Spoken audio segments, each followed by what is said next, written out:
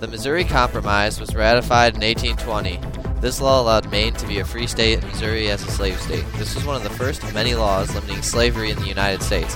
Also in the bill, they prohibited slavery above the 3630 north latitude line. The allowance of slavery in Missouri barely passed with a 90 to 87 vote. The vote to disband slavery about the 36 north line was 147 to 40. It was later repealed by the Supreme Court in the Dred Scott decision, which they said Congress did not have the authority to ban slavery in the new territories. The Missouri Compromise was one of the first attempts for the North and South to meet each other halfway, and for the time being fix some of the wounds that were forming between the North and South.